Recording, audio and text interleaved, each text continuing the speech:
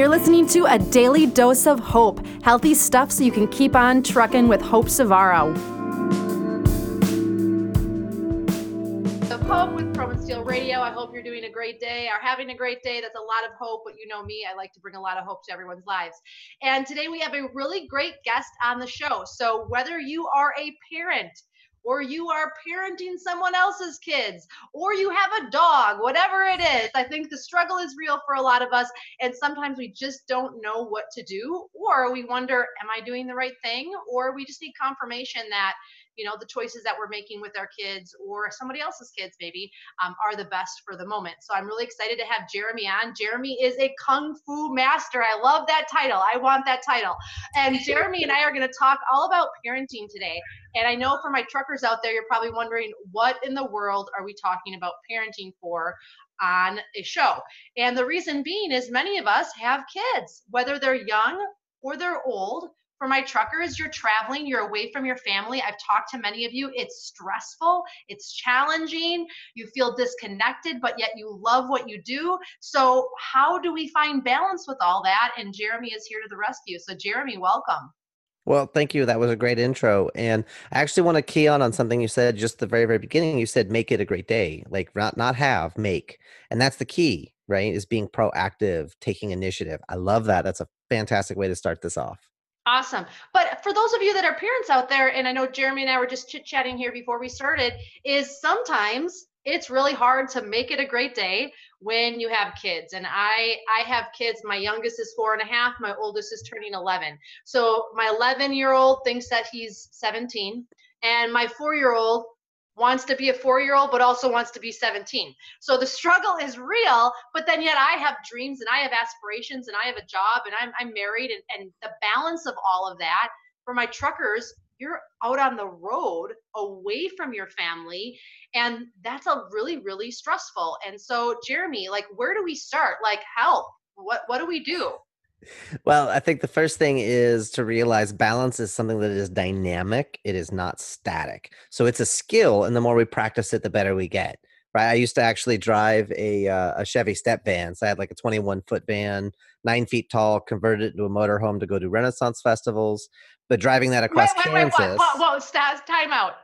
Yeah. You converted a van to go to Renaissance festivals. Please tell me you dressed up in the full gear. Oh yeah, I worked in Ohio for like 17 years, and then we traveled to Kenosha, Wisconsin and Colorado. And the experiences in Kenosha in the tent we had a tornado go by about 50 yards to my right, and I woke up with my tent smushed in my face. And so I was like, never again, because my buddy had a VW camper wagon. So I bought a P30 Chevy step van. Is about 21 feet long, 9 feet tall, 9 feet wide. And we converted that into a motorhome, put a refrigerator in it, put a bed in it, put some tables, chairs.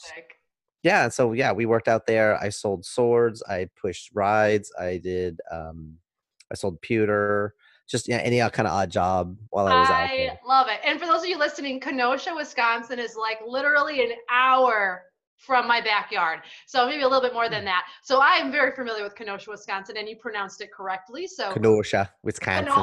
Kenosha, don't you know? People always be like, Hope, are you from Canada? I'm like, well, it could be. I'm close enough. But no, I am not Canadian. Enough. Say not enough A's. Go to Canada, eh? Not enough Canadian in my blood, but I'm pretty damn close. But so we just totally got off on a tangent because I heard Renaissance Fair and I was like, stop the train. For those of you tuning in, this is Jeremy, and we are talking all about parenting today. Mm-hmm. Do not tune out. If you're like, parenting, no thank you, because the reality is we all need a little help or a confirmation or a kick in the pants that there's some things that we can do to enhance our parenting.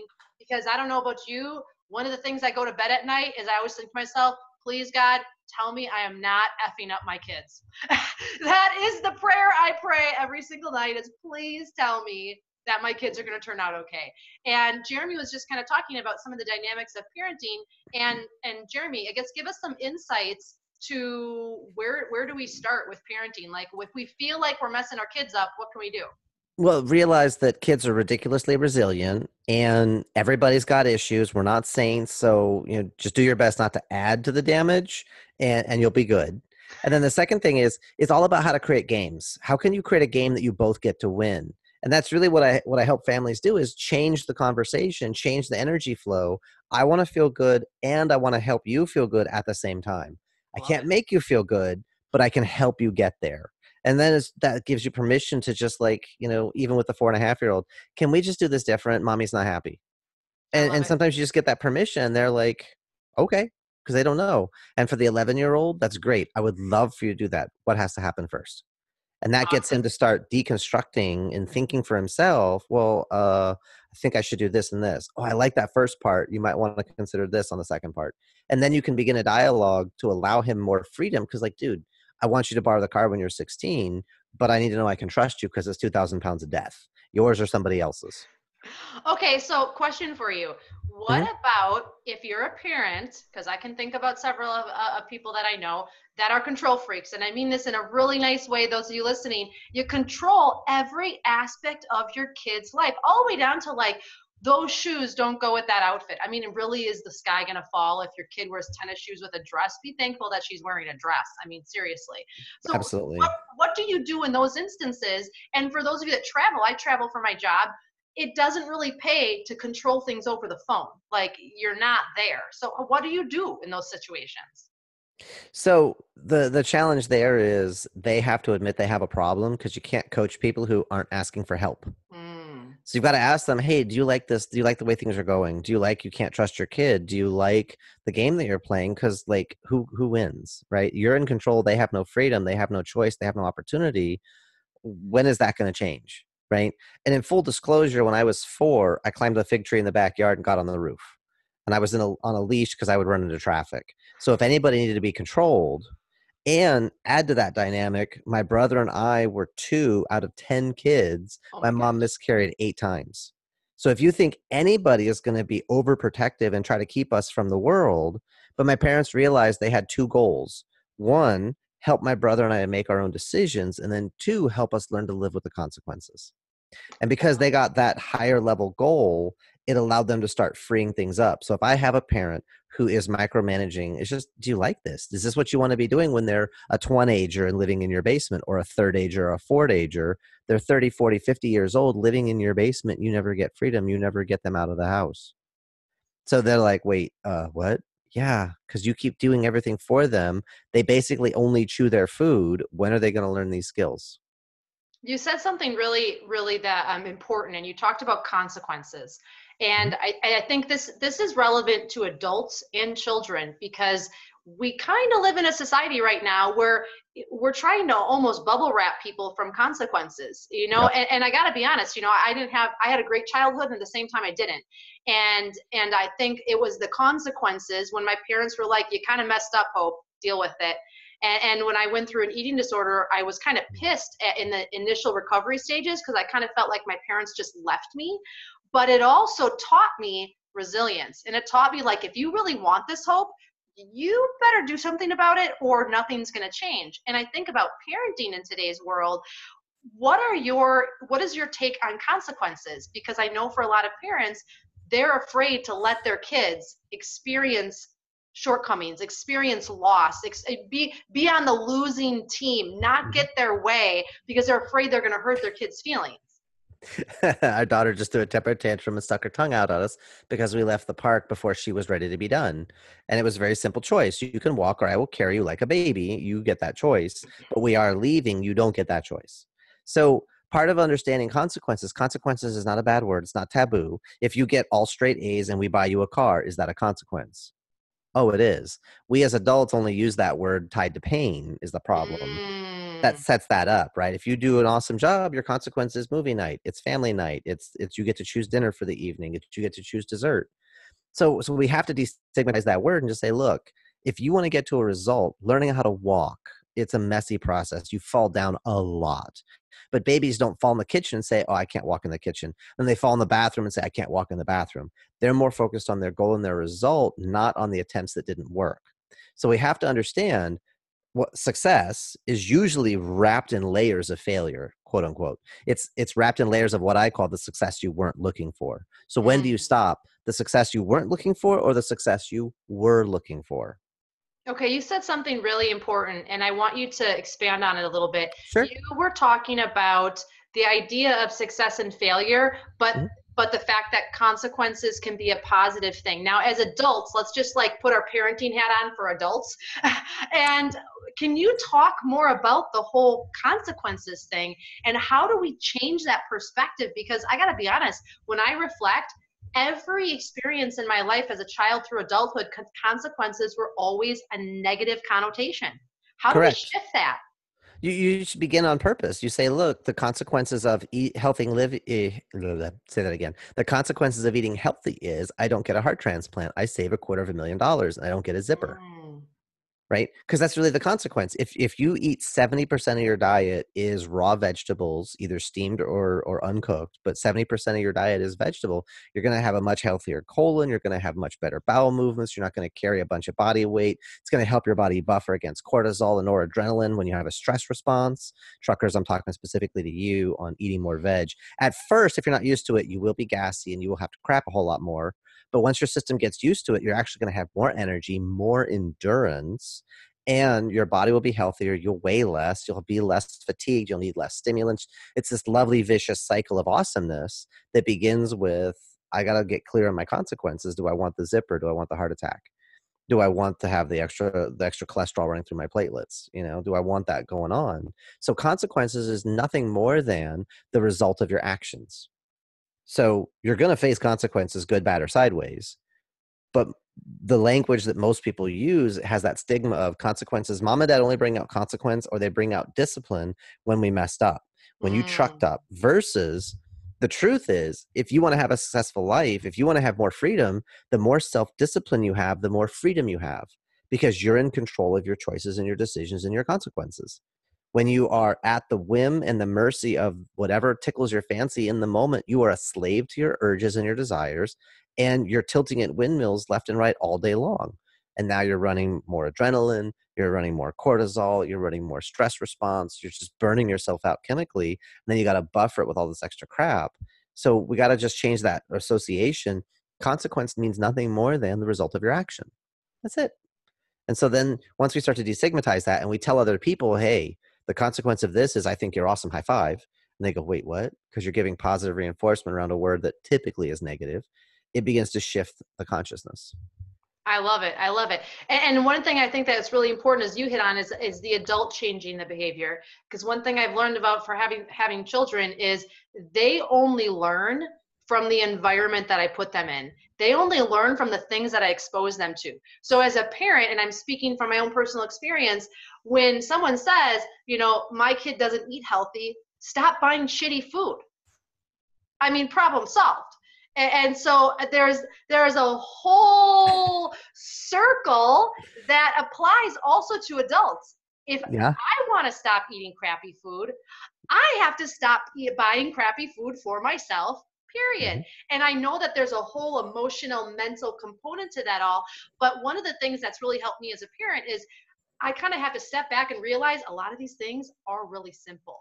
I mean, they Yep. truly, truly are. And we are so in control that we have the ability to really mold and shape our children. One of the questions that I have for you is I'd love for you to give insight on what to do with multiple ages of children.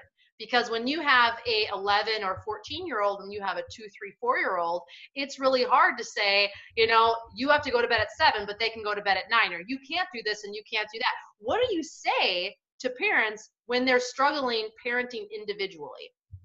Well, the first step is we got to identify the kids where they're at mentally and emotionally. And that begins with what I call cat training mode and dog training mode. Hmm. So little kids prior to about before 3 to 5, somewhere in there, they are functionally sociopaths. They do not have empathy. They'll model what they see, but they don't actually have it. Empathy begins to show up as a brain structure between 3 and 5 years old. And then we can actually begin to develop it. And then it actually links in and we become socialized between about 5 and 7. And then we begin to actually learn what to do with that stuff after that point. So if a kid goes through a significantly emotional event, then they can actually switch gears from a child brain to a teen brain. And if empathy hasn't shown up yet, it's not gonna to any great detail. And that's how you get sociopaths and narcissists and borderline personality disorder, all that kind of stuff. So first step is, am I dealing with a cat or a dog? And the dog training, those are the kids that actually have empathy. The herd instinct is there. They want to be part of the group. They want to be included.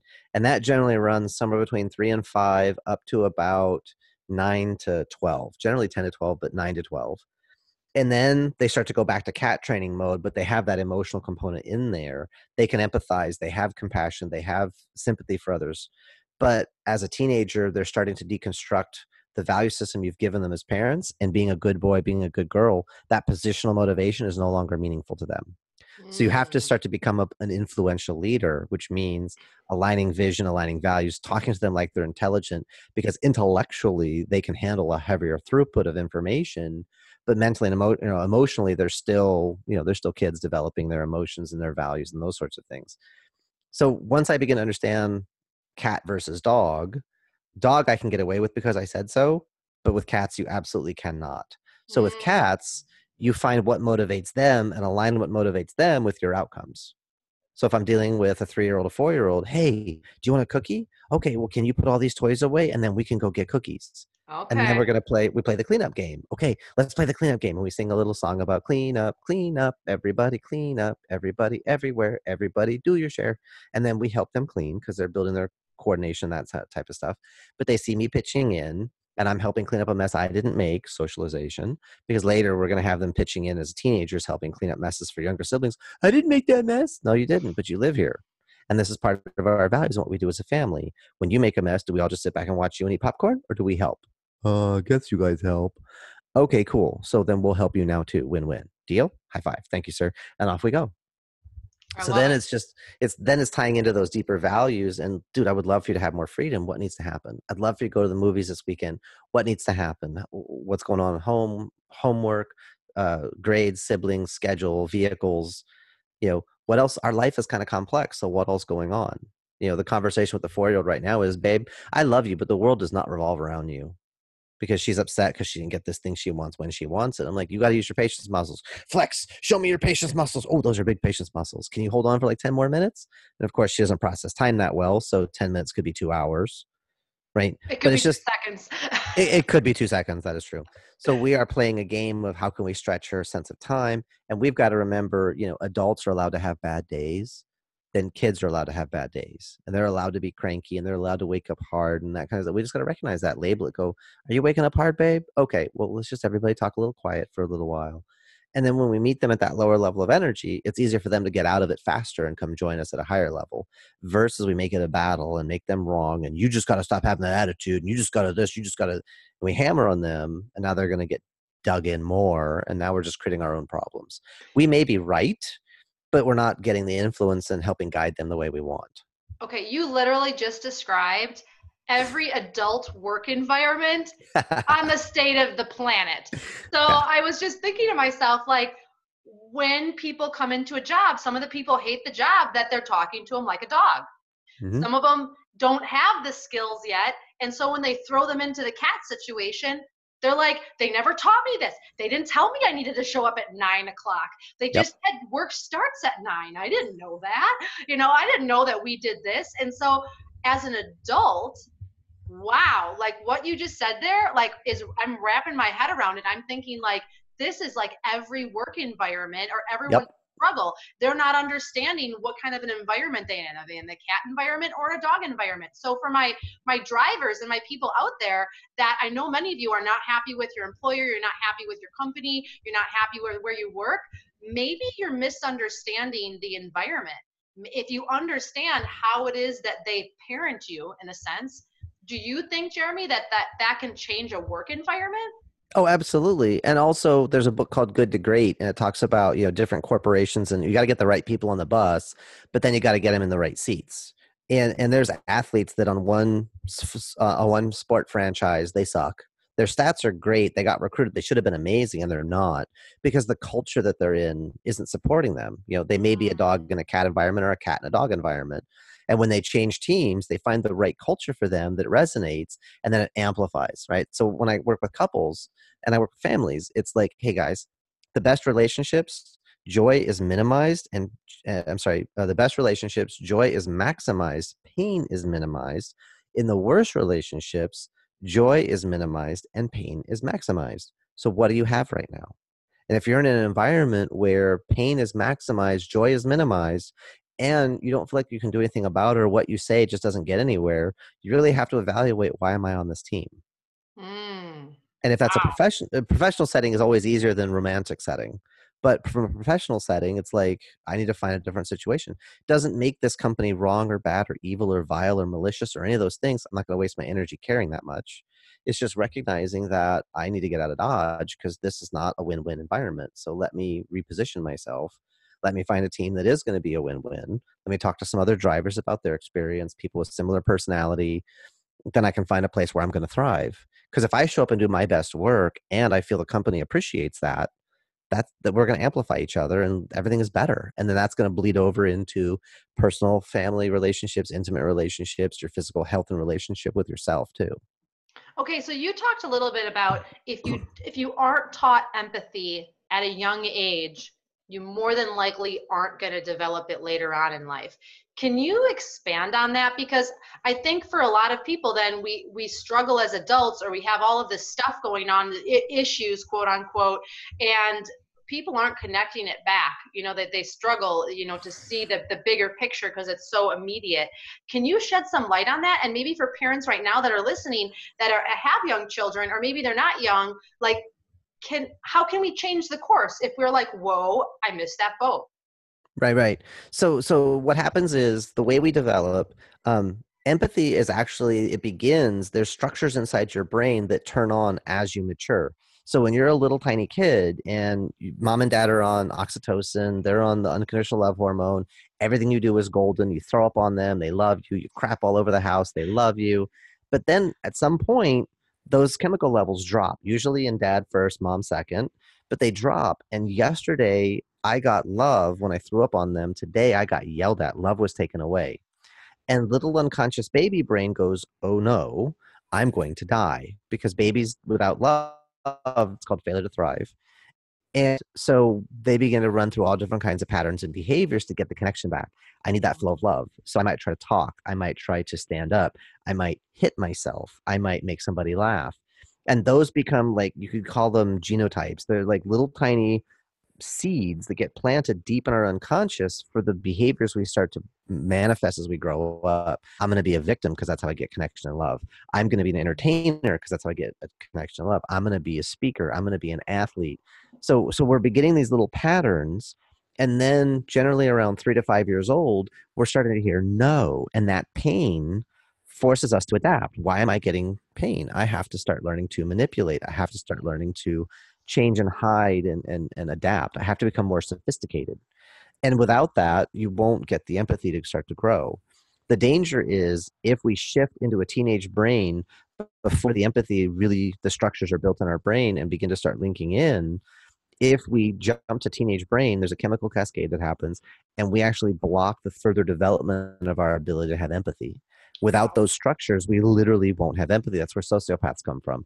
They will never, a true sociopath will never ever develop empathy. They can model it, they can fake it, but they will always look at human beings as cattle and toys to be played with.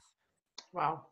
So building that empathy is super important, and also keeping kids away from massive trauma, physical, mental, emotional abuse. Unfortunately, moving can trigger things, death of a family member or pet can trigger things.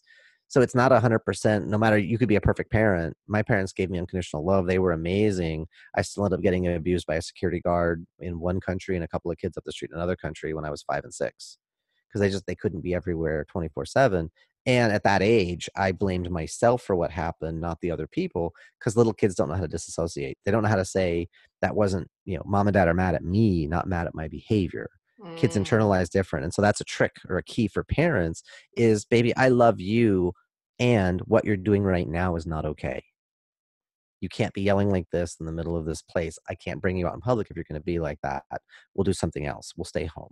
But I want to go out. Well, then you have to show me good self-control. Not you have to be good, because be good is too nebulous. Be good has lots of interpretation. You have to show me better self-control, which is when my mind controls my body and my emotions. So can you do that? Can you sit still for 10 seconds? I'll time you. Ready? Let's go.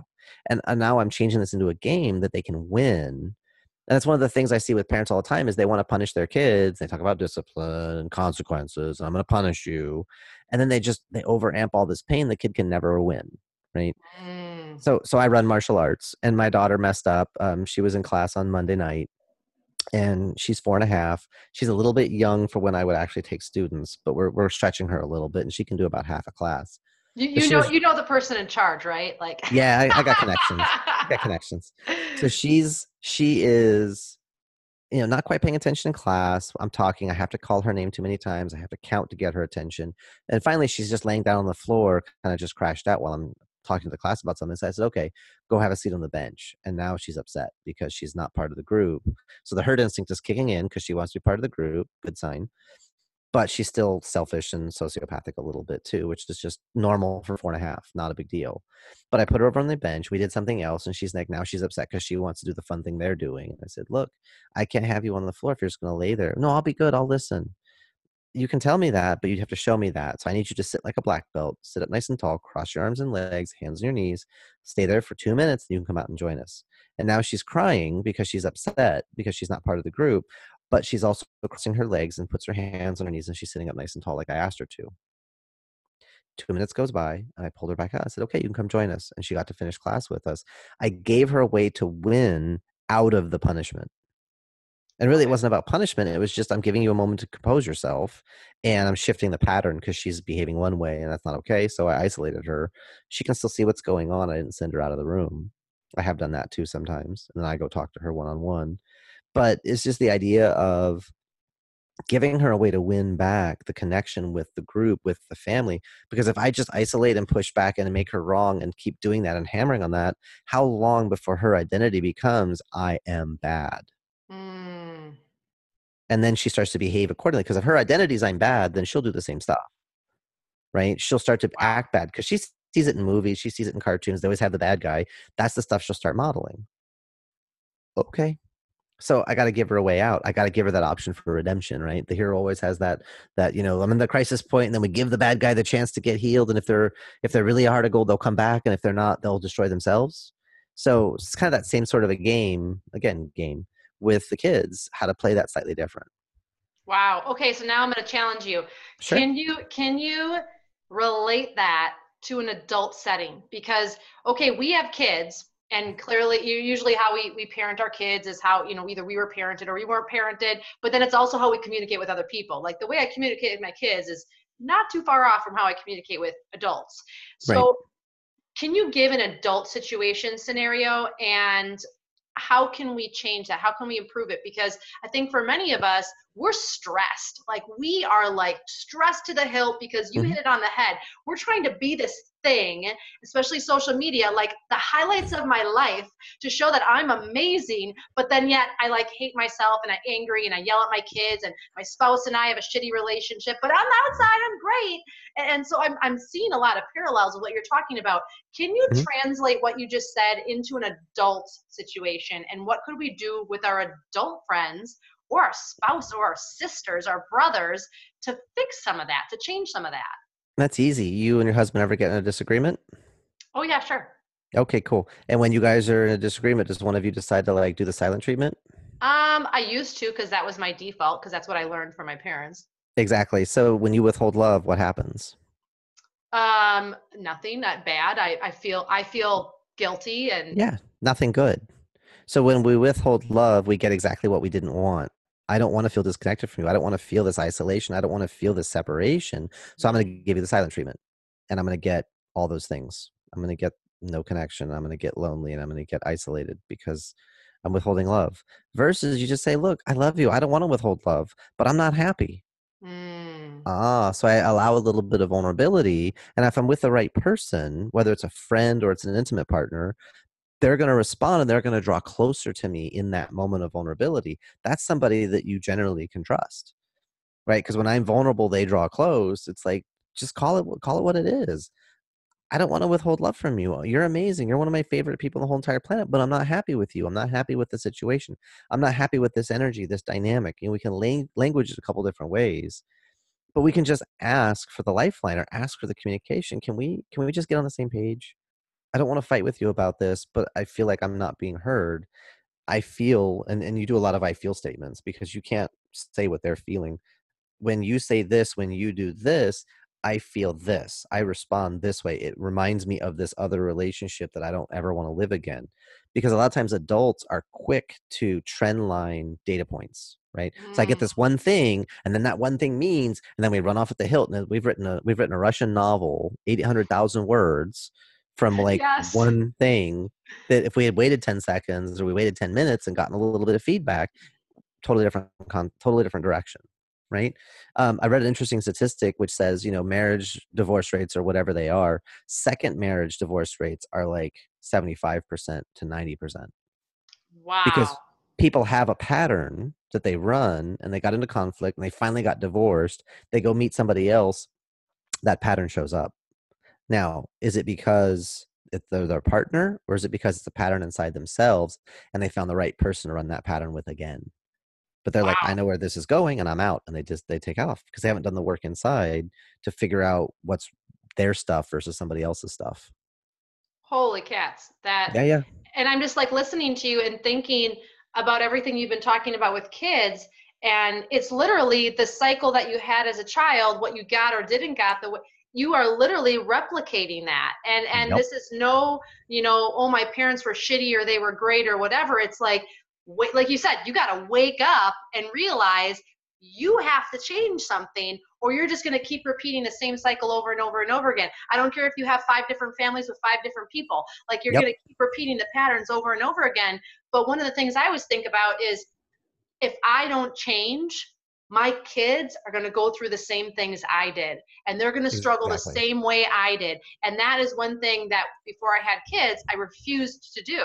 I Mm, don't want my awesome. kids to struggle the way that I did. So when Awesome. a parent is feeling that way, and they're on the road, or the dynamic of living in split households, what do you suggest? Because I have a family member that she has a child, and they're not together, and now she has another child with someone else, and the dynamics of parenting, he's 8, is really challenging. He's getting told one thing over here, Mhm. another thing here. You can tell he's confused. Like, what do you do? Does she have a good relationship with the ex-partner? Yes and no. Unfortunately, the ex-partner is kind of a narcissist Mm. and is kind of living in a world that he thinks he's amazing. And it's really an unfortunate situation. But like, for people that have split households, what do you suggest? Like, how do you help your children when the other parent might be doing something totally different? Yeah, so you can't control what they do at their house. I mean, there's legal recourse, which is expensive and a whole lot of headache. So what you can do though is you can control your house. So what's your kid's favorite sport? What's their favorite game, right? What's their second favorite game? Okay, cool. So let's say it's basketball and football, right? Basketball, football, they both have a ball. One's played on a court, one's played on a field. So slightly different language patterns, right? So then you think about what are the rules at our house? What are the rules at dad's house? So mom's house, dad's house. So mom's house rules are these. Dad's house rules are these. Okay, cool. So what you do is you make the metaphor, you make the frame of, football rules. We create some sort of name for the game at mom's house, and then we can't control dad's house. We're not going to even go there. But dad has the rules that he has, and they work for him to whatever level they work. I'm not 100% certain. I don't live there, so I don't know, and I can't mind read, so I'm not going to even pretend. What I can say though is when we come to our house, we play by the blank game rules, and you just have the list of rules written out. And they're just simple Mm. guidelines. How do we score points? How do we get in trouble? How do we earn bonuses? How do we get to the bonus round? Like you have a little layout of like so the kids can remember, oh yeah, I'm playing this game now. Cool. Just a quick reminder, we're good. We're good. Great. I love you. I love having you here. It's so great to have you here. Give them a lot of pleasure and a lot of reinforcement for being here and being an active participant in our family. And we love you. And then, just want a quick reminder on the rules. Boom, boom, boom, boom, boom. Maybe skip one, have them call you out on it just to let them catch you and be like, oh, yeah, you're right. I missed that one. High five. Thanks. Good eyes. Right. So, but you're getting them to just remind themselves as a pre-frame, we're going to have a lot of fun. You're going to be here for the weekend, the week, the summer, whatever the situation, but you kind of quantify out, here's the game we're going to be playing, and more than likely that 8-year-old is actually a teenager, so they're going to be able to function a little bit higher faster than the average 8-year-old. because of the divorce. That is usually a significant emotional event that usually shifts kids into a teenage brain earlier. So that means also they're not going to respond real well to positional authority because I said so, shut up and do it type stuff. But Mm. if it's this is the way we play the game of life over here, and boom, and here's how you score points, here's how you win with me. If you want extra dessert, you got to do these things. If you want more screen time, you got to do these things. You just quantify that stuff, set up your kids so they know how to win with you, and you know how to win with them. Because the stuff they want, I want YouTube, I want video game, I want snuggles, I want to make popcorn and watch a movie together. Awesome. I'd love for that to happen. What needs to happen first? Oh, we got to get our dinner done. Then we can have the dessert. So what's the dinner of our day, our week, our month? The things we have to do. What's that stuff? And that includes exercise. That includes reading, things for our body, our mind, our emotions, our spirit. Potentially, if they're earning money, our finances. What are we doing for saving, for investing, for fun? Because you got to have all three buckets in there. If all you do is save and invest and you never have any fun, you're not going to save money. You're gonna it's just like dieting, and you restrict and restrict and restrict and restrict, then you're going to eventually have a blowout, and it's not going to be a slice of cake, it's going to be the cake. So Mm-hmm. you've got to have that playtime in there. You got to have your play food, you got to have your fun stuff.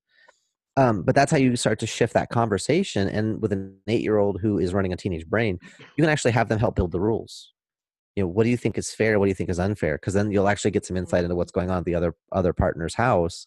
Because well, I don't like this, I don't like that. I have a family that I know of that's dealing with a situation. Young man is 9, mom and dad aren't together, dad is now with a guy, not a girl. Which it is what it is, no big deal. But the young man, dad lost his wallet, young man found it, took money out of it, gave it back, Mm. felt bad about it, and then got caught trying to put the money back. And then they dropped the hammer on him, and they were supposed to go see a movie. He's not going to see the movie, but now 3 adults plus him, 4 people aren't going to go see the movie. You owe us money for all those tickets, and you don't get screens until you vacuum the whole house, clean up all the poop in the yard because they have a dog, and weed the garden. Oh, and you can only do it on the weekend. Oh, and you're going to your mom's house this weekend, so that means 2 weeks with no screens. All because his conscience bothered him and he actually wanted to do the right thing. Now he's getting ridiculous amounts of pain for it. And it's really about the first time he's ever messed up like this in his life. Wow. So what do you think he's going to learn from this? To be more honest or to be better at hiding his choices? Be better at hiding his choices. He's not going to make that mistake again. Exactly. And it's sad because, I know this young man and he's a really great guy, but he hurts because he can't win. There's no way for him to earn the stuff back because they stacked all this stuff on. And I'm like, but when did he ever agree to any of that stuff? What right is it theirs to say, well, we're going to withhold love from you? And they're taking all these things away from him. And the problem with punitive takeaway punishment type strategies is when your kid is naked, duct taped to a wall with nothing in their room because they've lost everything, where do you go next? You're not going to kill them. So you have a line, although there are some faith-based systems that allow killing your kids if they embarrass you. Whole nother conversation. But you're not going to kill your kids. You have a line that you won't cross. So what do you do now? You've lost all leverage because you can't take things away forever. You got to find an elevated strategy. And that's where it becomes what I teach parents all the time is about how to be an influential leader, how to align your vision and your kids' vision. There's no reason they can't have screens. They can't earn a car. They can't do all these things, but we have to align the vision together. And if you don't have the money to buy your kids a car, that's fine. You don't have to. What can they do to earn the money? And what can you do to help earn the money? Make it a game over the next couple of years together, and you both grow together, and they get to be proud of you, seeing you grow and change and increase your income capabilities. Wow. It's all about changing the game. It's not getting stuck on, well, but it has to be this way. Why? Why can't we play a different game? And I interpret everything that you're saying right now as an adult that has children. And I think so much what you're saying, you don't even have to have kids. And this applies. This is like insight into your childhood so you can fix you to be the best version of you. This is really, meet Dr. Jeremy here. He is going to give you insight into your life so that you can stop effing up and actually start to make some changes. But what I'm interpreting what you're saying is that in order for me to make any of these changes, I, 1, have to be aware of what's going on. And 2, I have to be willing to make the immediate changes. And I think what you're asking me to do, let's just say you're talking to me, I'm your client. What you're asking me to do is not rocket science. You're asking me to slow down, Hope. And when my son Harper mouths off to me, or maybe he doesn't pick up the whole living room, or he only does half of the dishes because that's usually what him and my daughter do is they split the dishwasher, and I Mm-hmm. freak out on him. Like, let's step back here. He did his part. So why is the other half his problem? I'm just thinking about my own just yesterday. I was like, why did you put all the dishes away? Well, that's Meredith's half. And I like flipped out on him. I'm like, put them all away. Who cares? And it's like, no, wait. Like, that's always been the deal. She That's didn't do it. Not that's dog. him. Yeah, that's dog training mode. Guys tend to be more dog training mode than girls, or masculine tends to be more dog training mode than feminine. But yeah, no, he's like, I did my thing, and you're giving me pain. I did my responsibility. Why didn't you do the rest of it? Because it's not my job. And that's not an evasion. That's not a justification. It's the statement of reality for him. It's not my job. Oh, you're right. It's not. Well, could you just do me a favor? Could you help and just put those away now? Would that be okay? Oh, yeah, Like, sure. mind blown. I mean, seriously, like, Yeah. you have broken this down in such a way where it's like, let's stop complicating this, people. Like, our kids are not messed up. No offense, we're messed up. Okay, as parents, we are messed up, and we need to just own that and know that it's okay, and that we have tools to change that if Absolutely. we so desire to. Exactly. And that's the thing is if you're not happy with the standard, great. Let's start changing. Pick one thing. It doesn't have to be everything all at once. Full court press very rarely works. It's not sustainable. So you change one thing and you celebrate that victory. And you do that until it starts to become kind of automatic. And then we build from there. And if it's, your son is talking back to you, first thing you do is take a deep breath. Because it helps you when you take a deep breath, it decouples your fight or flight system and it brings on your meditation system. And so hold on a second. And maybe in your head, you're thinking, I love my son. He's amazing. He's so helpful. You remind yourself a couple of good things about him. And you're like, let's talk about that response for a second. Right? Because it just allows you to come at it from a different energy. When you change, is he being disrespectful or is he asserting his boundaries? Right? Because it doesn't change the reality of the situation, but it changes how I show up. If it's possible, maybe he feels he's asserting his boundaries. I feel he's back talking. Maybe we both are right. And maybe we both are wrong. Maybe there's room for a third alternative. And just being able to language that, and then he's hearing this conversation, you're kind of creating a ladder for him to climb. And then the next time he wants to start to mouth off, he goes, wait a minute. Maybe this isn't worth saying. Maybe I could say this better. Maybe I could assert my boundaries differently. You're giving him a different model, right? And that's just the idea of just, hold on a second, let me take a deep breath. All right, dude, not a great way to respond. Can we try that again? Love it. Right? Okay. Simple. I have a question for you. I have this insight, and it dawned on me about 2 years ago, and I want your perspective on it. So, Sure. Kids go to school for 8 hours. They have to be perfect, follow rules, stay in line, don't get up, blah, blah, blah, all the stuff I can't stand. But then they come home, and I realized this a few years ago, where it's like, I'm literally asking my kids to be perfect when they come home. And when I come home from work, I just want to whatever. I'm having a bad day, but I was, as a parent, literally not allowing my kids to have a bad day and not allowing them a place to let their hair down and be the crazy kid for 8 hours they were not allowed to be. Like, correct. Throw some insight into this, because I feel like when I talk to people about this, they're like, what? It's like glaze in the eyes. Right. So there's basically, we have two systems. We have a masculine system and a feminine system. Masculine, just do this real quick. And if you're driving, don't do this at home. But if you're not driving, you can do this later. But take your hands, put the heel of your hand against your glasses on both sides. Go ahead, do it just real quick. And then bring your fingertips together in front of you about an inch apart. Good. Now look around the room. You have blinders on, right? Yeah, totally. That's what masculine does. Masculine is called single point focus. Masculine deletes all the inconsequential crap to get to the one thing that's going to solve the problem, deal with the situation, and move forward. That's what masculine does. Our educational system, by and large, is masculine driven. It's auditory, it's visual, and it's masculine. Delete all that crap. Focus on this one thing. I don't care how you feel. I don't care what's going on. Don't pay attention to what anyone's wearing. Just do the damn thing that's in front of you. Shut up. Sit down. It's a very, if you've studied spiral dynamics, it's a very blue consciousness. Follow the rules, the system, the truth. We own it. Shut up. Don't compromise. And so feminine energy is what's called diffuse awareness. So go back to this model with your hands like this, hands together. I'm going to do it again, guys. Yeah. Now open up all the way. All the way. As wide as you can, look around the room. That's feminine. Feminine is circle. Feminine is diffuse awareness, which means to pour in all directions simultaneously. Feminine notices everything all the time. And we have access to both masculine and feminine in different ratios and in different times and places. Different circumstances can play with those ratios. But feminine notices everything all the time, and feminine is about freedom, and it's about feeling. It's the crash and the waves of the ocean. It's nature. It's those storms that come out of nowhere and then they're gone again. It's the raw force of nature itself. You can't contain that. And so we're asking young ladies and gentlemen that are growing and developing to bottle up everything they're thinking, everything they're feeling, everything that's going on. Sit down, shut up, eyes forward, drive, drive, drive, and then we let them loose. And then when they get home, we expect them to maintain that.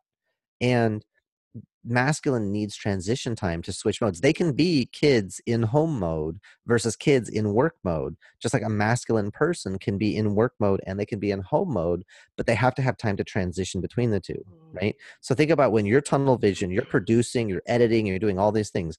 Do you want to be interrupted? No. Is it pretty if anybody does? Oh, no. No. What actually happens is you get into a meditative state, and this is dangerous actually for the drivers. So for all the truckers that are listening, when you're driving for long hours, you begin to get into a meditative state. There's actually a part of your brain that takes over. You drive, you shift gears. You don't know how you do it. You just get places. You're like, oh, hey, I'm here. Cool. Because there's a part of you that runs over and takes control.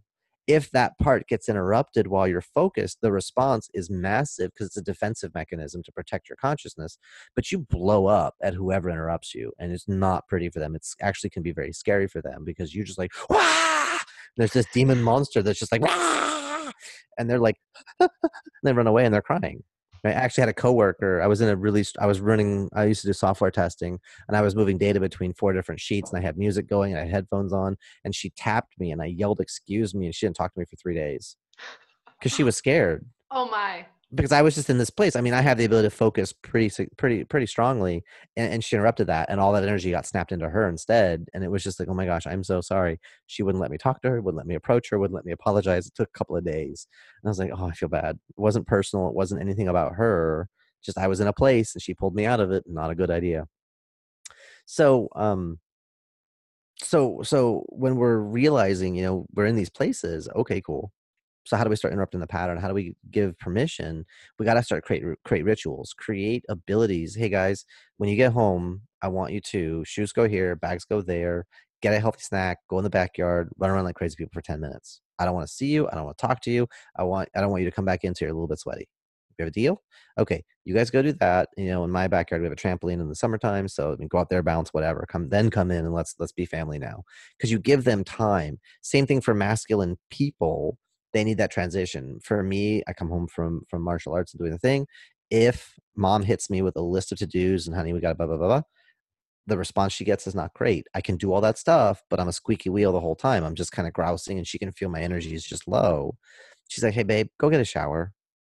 And I get 5 to 10 minutes to go take a shower, just rinse the day off. Then I show up. I'm a completely different person. I'm ready for home time. And I'm just like, I'm her home husband, and I'm just solid. And I'm just like, whatever we need, I'm flowing. I'm putting 2-year-olds to bed. I'm doing whatever. I need that transition time. Feminine people who are by nature feminine, but operating in masculine for work, they need that cleansing ritual too. Put on a nice pair of panties, take a bubble bath. They got to have a way to get back into their sensuousness and get back into their body and out of their head. They need that transition time. For them, it's usually 30 seconds to 5 minutes. They don't need as much time as masculine people. But they need that transition time to get into that work mode. And women. Can you notice that in children fairly easily? Like, will you notice which way they operate sooner than later, or is that something that develops over time?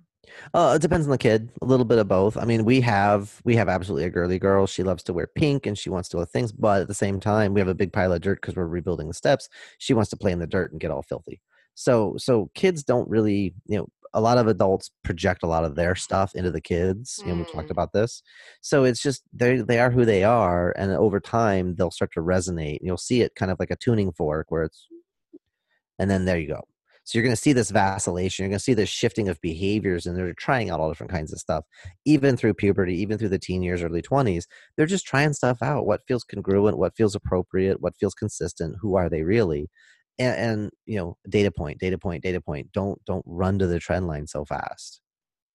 I love it. Oh my gosh. This was fantastic. I have like 5 million other questions to ask you, so I have to have you back on. Of course. But I have one final question for you. Sure. For anybody out there listening that has children, or maybe they feel as though, you know, they're a teacher or Mhm, they're a babysitter or they're an auntie that's really involved, whatever it is, like mhm. what is something that they can do today? Maybe they realize there's some things in their life that they want to change, or they want to enhance the relationship with their kids. Maybe let's leave it with that. How do I Sure. enhance my relationship? What is something they can start with today? Acknowledge what's going right. Tell them what they did right. I love that. I love the way you did that. That was awesome. High five. So I tell them what they did right, and then I give a kinesthetic anchor. And what that means is high five, knuckle love, from pound fist, elbow love, we bump elbows, low foot, which is like a high five but with your feet. You create some sort of kinesthetic to just be like, that was awesome. Give me a low foot on that one. And it gets them to use their body a little bit different. But tell them what they did right makes it easier for them to win with you and score points in the future. And it's nice to hear that because our brain is wired. What did I mess up? Right? Like you said, Mm, going to bed, oh, I hope I'm not effing up my kids. Great. So what were your magic moments for the day? Where did you contribute to them? Where did they contribute? Where were they good examples of what you aspire for them to be in life? Where were you proud of them, grateful for them, happy? So you just sit there and you go through the ritual. You record it on your phone, throw it in a Facebook group that you keep with you and your husband, and you guys keep a log of these magic moments and these times your kids made you proud. And then on their birthday, show them. love it. Like, hey, I just want to let you know, I got to talk to you. So you should probably come in and you should sit down. And we're gonna have to get on the computer because I mean, maybe it's important. I'm not sure, but here, let's just look. And then you go through and you search their name, and there's all these posts. And it's about how amazing they are and how wonderful they are and how proud you are of them. And they're hearing that going, that was a year ago, and you're saying that then, and 6 months ago, and you were saying, and then like last week, and then last night. You really? And they light up because we don't get enough of that as a culture, as a world. We don't get enough of, damn it, you're awesome. And being reminded of that. So even if truckers, you're on the road and you haven't seen your kids, call them up and say, I'm so proud to be your dad. I'm so proud to be your mom because of these things, because of who you are and how it makes me a better person. Just you being you. Love it. And you give people permission to just be instead of they have to do to qualify, right? I did a Facebook Live yesterday. No, it was actually today. Happiness is a decision, not a destination. You just decide to be happy. You don't need a reason to be happy other than you decide to. You could have terminal cancer and be happy. You could be dead broke and be happy. You could just decide, screw it. But how many people, I must achieve something before I will allow myself to be happy? They have what we call and rules. This and this and this and this, then I'll be happy. And then they're never happy. But pain, they have or this or this or this, I'll be in pain. And they're in pain all day long. The secret is Wow. reverse that. I have this or this or this, I can be happy. But this and this and this have to happen before I allow myself to feel sad. And so for the caregivers, the coaches, the guardians, the grandparents, the mentors, the teachers, tell them what they did right. Just do that, and you'll see behavior shift. Doing nothing else, not punishing the negativity, not doing anything. Just reinforce the stuff you want to see. You'll start to get more of it, and the other behaviors will start to go away. Because where do I get more energy? Oh, I get more energy when I do these things. They're going to gravitate that direction naturally. Even the sociopaths, because they want to have their life be easy. And if you just make it easier for them to win with you, they don't need to manipulate you. Wow.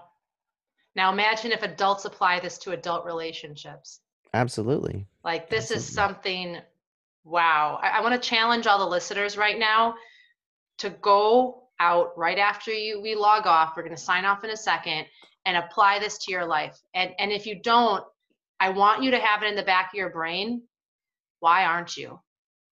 What is not allowing you to do that? Who are you still punishing to not want to positively reinforce your child, your spouse, your coworker, your neighbor, whoever, your high school best friend that you haven't called in 20 years? Like who is it? Who are you still wanting to punish? Because I'm just thinking about Yourself. my own life. Exactly. Yeah. Exactly. Nobody wins. Nobody Mm-mm. wins. So I challenge you to state, I literally wrote down, are you making qualify? Do you have to qualify for your love? Like I literally what I wrote down when I was listening to you. Like, do you have qualifications? Like, if you don't do this, you don't get my love. If you have to do this, you don't get my love. Like it can't be Yeah. that way. And that's how Well, I grew up. It can't be that's a that level two. We call that level two, which is transactional, which is horse trading, which has another older name. But I will only allow love to flow if you meet my conditions. that's negotiation. That's not love. That's barter system. That's whoring, Wow. right? Unconditional love. I love you because I love you, and that's it's nothing to do with me. It's not about because you do this for me. No, that's not. I love my wife because of who and what she is. I know her story. I know her life, and whether she does something for me or not, whether she rubs my back or not, it's not a big deal because I've Wow. seen who she is. And I love her, and she can rage and she can be in the storm and she can spew all this stuff because she's just in a place where she just needs to spew stuff. Okay, I can take it. I love you. Wow. And that Okay. disarms because I can absorb it, because I can receive it with earth energy. I can just ground that energy out and I can just love her through that. And then what happens? We get closer together on the other side of the storm. Wow. That's fun. That is fun. That is fun. And the most important part is you not only win, but your kids win, your relationships win. And at the end of the day, these are things that you can control and you can change. And nobody's a bad person if you realize that some of these things you may have messed up on. Trust me, there have been many parenting moments where I'm like, epic fail. Whoa, epic fail. But I remember that resilience is something that has been ingrained in me. And if anything, I'm going to teach my kids that. And it's a learn as you go. Nobody's perfect. And Jeremy, I think that you laid so many nuggets of truth out for so many people today, not just as a parenting level, but everything you talked about, everything can be translated into every relationship with anybody.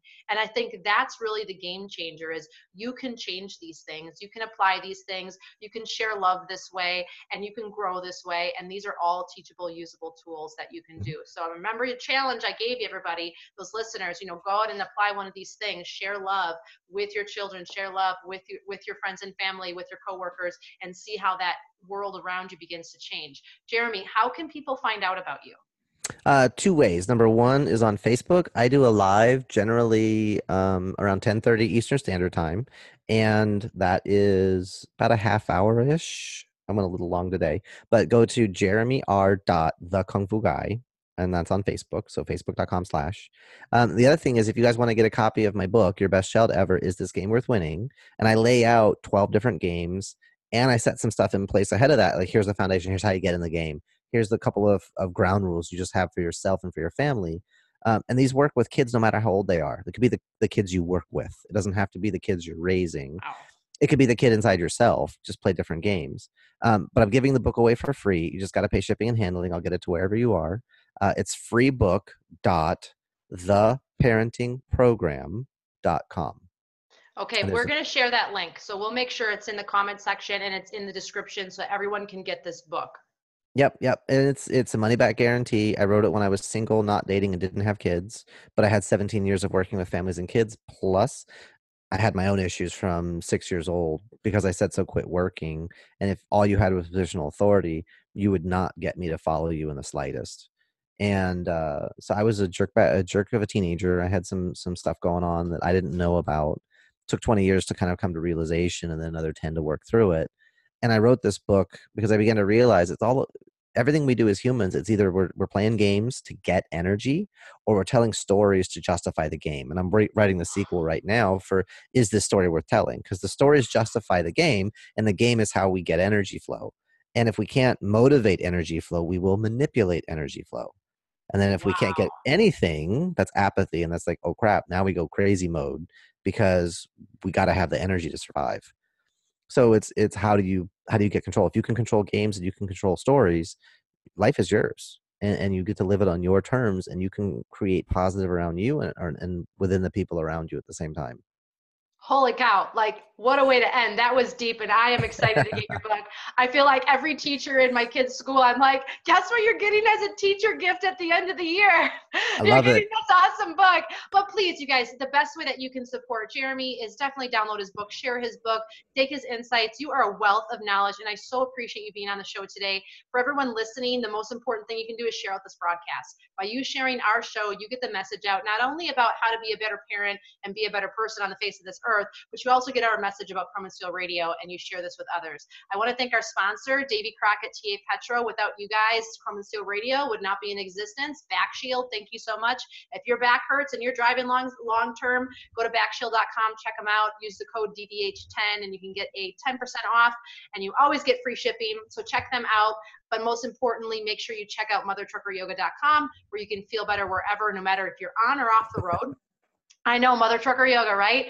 But we'll see you guys again. Mother Trucker Yoga. I love it. Thanks so much, Jeremy. Thanks for being on. And we'll see you all again real soon. My pleasure.